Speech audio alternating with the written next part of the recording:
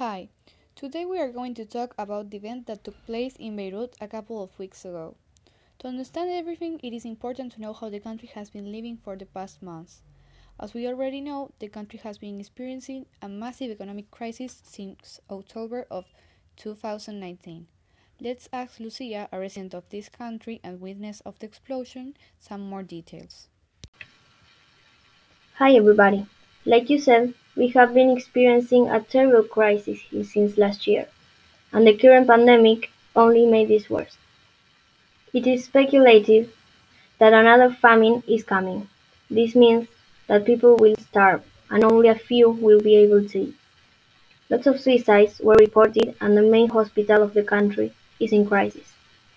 Power cuts in Beirut reached 20 hours and more than 30% of the population is unemployed.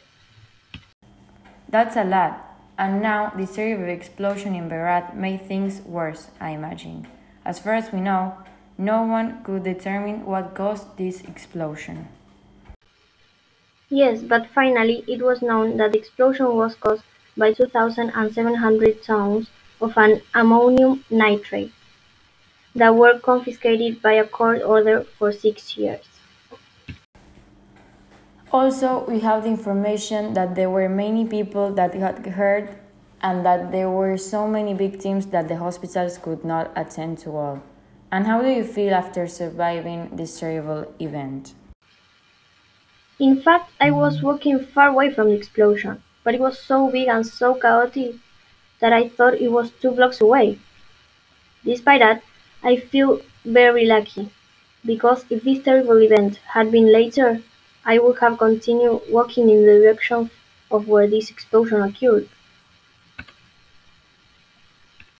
Thank God you're safe and you could come here and tell us how you experienced this tragedy. We send love, and for all the people in Beirut, stay strong.